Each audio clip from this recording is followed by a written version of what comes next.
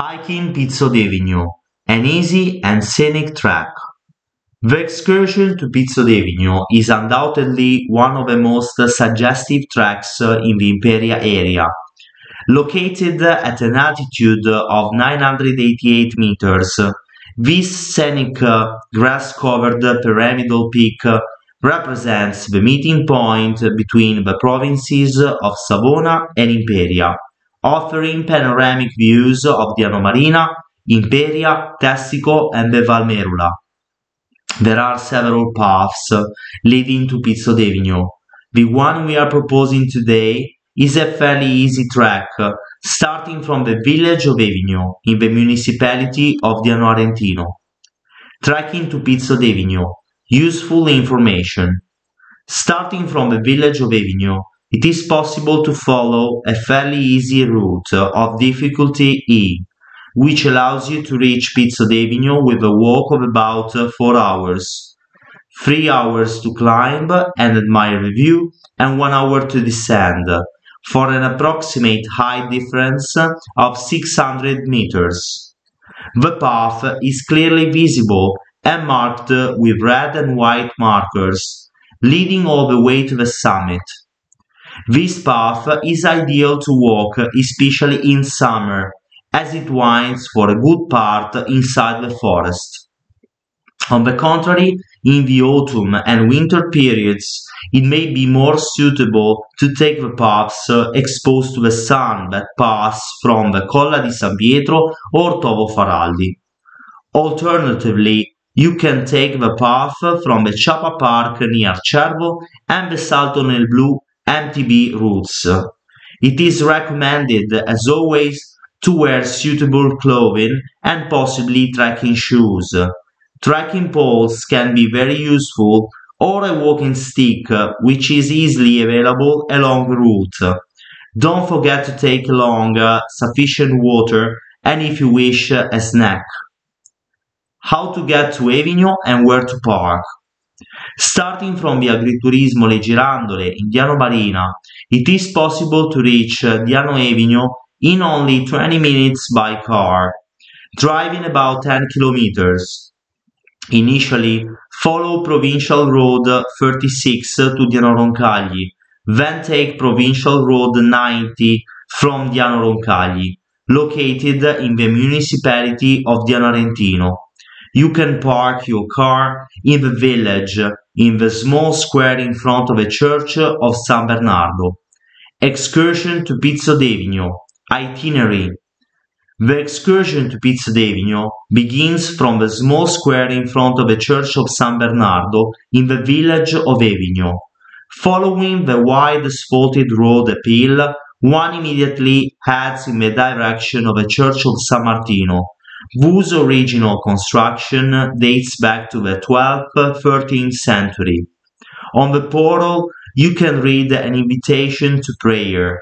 All devotees who in this street pass a Salve Regina recitate. The entrance to the path. Near the church of San Martino is the start of the path to Pizzo d'Avignon. A signpost indicates a distance of 2,700 meters to reach the summit. The path is included in a €62,000 redevelopment project promoted by the municipality of Diano Arentino, the purpose of which is to improve the viability of the mule tracks both for hiking purposes and to help olive growers in the area. There are several paths to get to the ridge. For example, there is a path from the Colla di San Pietro marked with yellow-red signs. In this case, we will have to follow the white-red signs. The route winds initially through the forest, sheltering from the hot summer sun, the boxes and snowfields. Characteristic of the route is the presence of caselle and neviere. The former, typical of the Ligurian hinterland, are built of dry stone and circular in shape. In ancient times, they were used for harvesting hay, but also as temporary storage for tools in hill or high-altitude farming. They were often used as a shelter by shepherds or farmers for shelter in case of rain.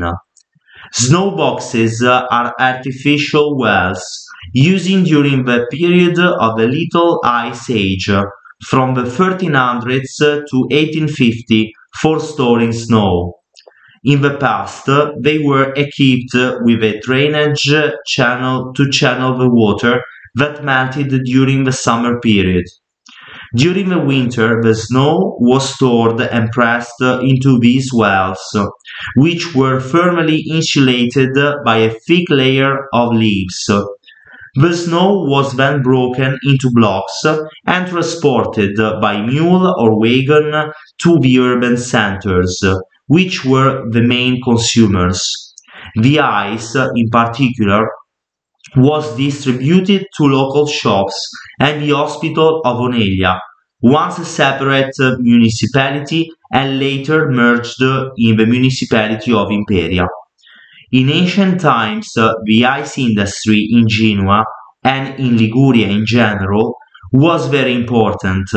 In fact, in the capital, it was possible to find stapole or spacci, i.e. warehouses run by so-called stapolanti, in which ice was traded.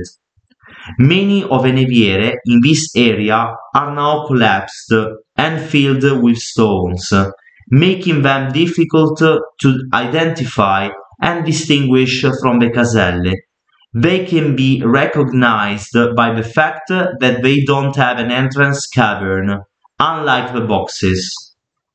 The ridge and summit of Pizzo d'Evigno. Continuing uphill, one gradually emerges from the forest and reaches Pizzo d'Evigno, where the panorama opens up with wide views of the coast and valleys. The last 150 meters of the ascent are rather steep. We recommend that you memorize the point from which you are ascending, so that you can easily find your way back. On the summit there is a cross and a statue of the Madonna with her face pointing southwards, towards the sea, as well as a truly breathtaking panorama. On the summit there are also two plaques left by the Alpine soldiers over the past 35 years. With one's back to the mountain, from the left to the right, it is possible to admire the coast from Barigotti, discover the excursion from Noli to Barigotti along the Sentiero del Pellegrino to Albenga, the island of Gallinara, also visible when traveling along the Via Julia Augusta from Albenga to Alassio, the Val Merula, and the entire Gulf of Diano, and in particular Diano Marina. On the right, in a westerly direction, it is possible to see the Impero Valley. The descent towards Avignon. The descent is certainly faster than the ascent. Remember to take care to memorize fixed points as you ascend to the summit, so that you can easily find your way back. Many paths converge on the ridge, and it could happen that you initially take a wrong turn. We used the lowest point of the ridge between the Diano Valley and the Merula Valley as a reference point, descending to the right. Once you have found the correct path, just follow it back to the hamlet of Avignon.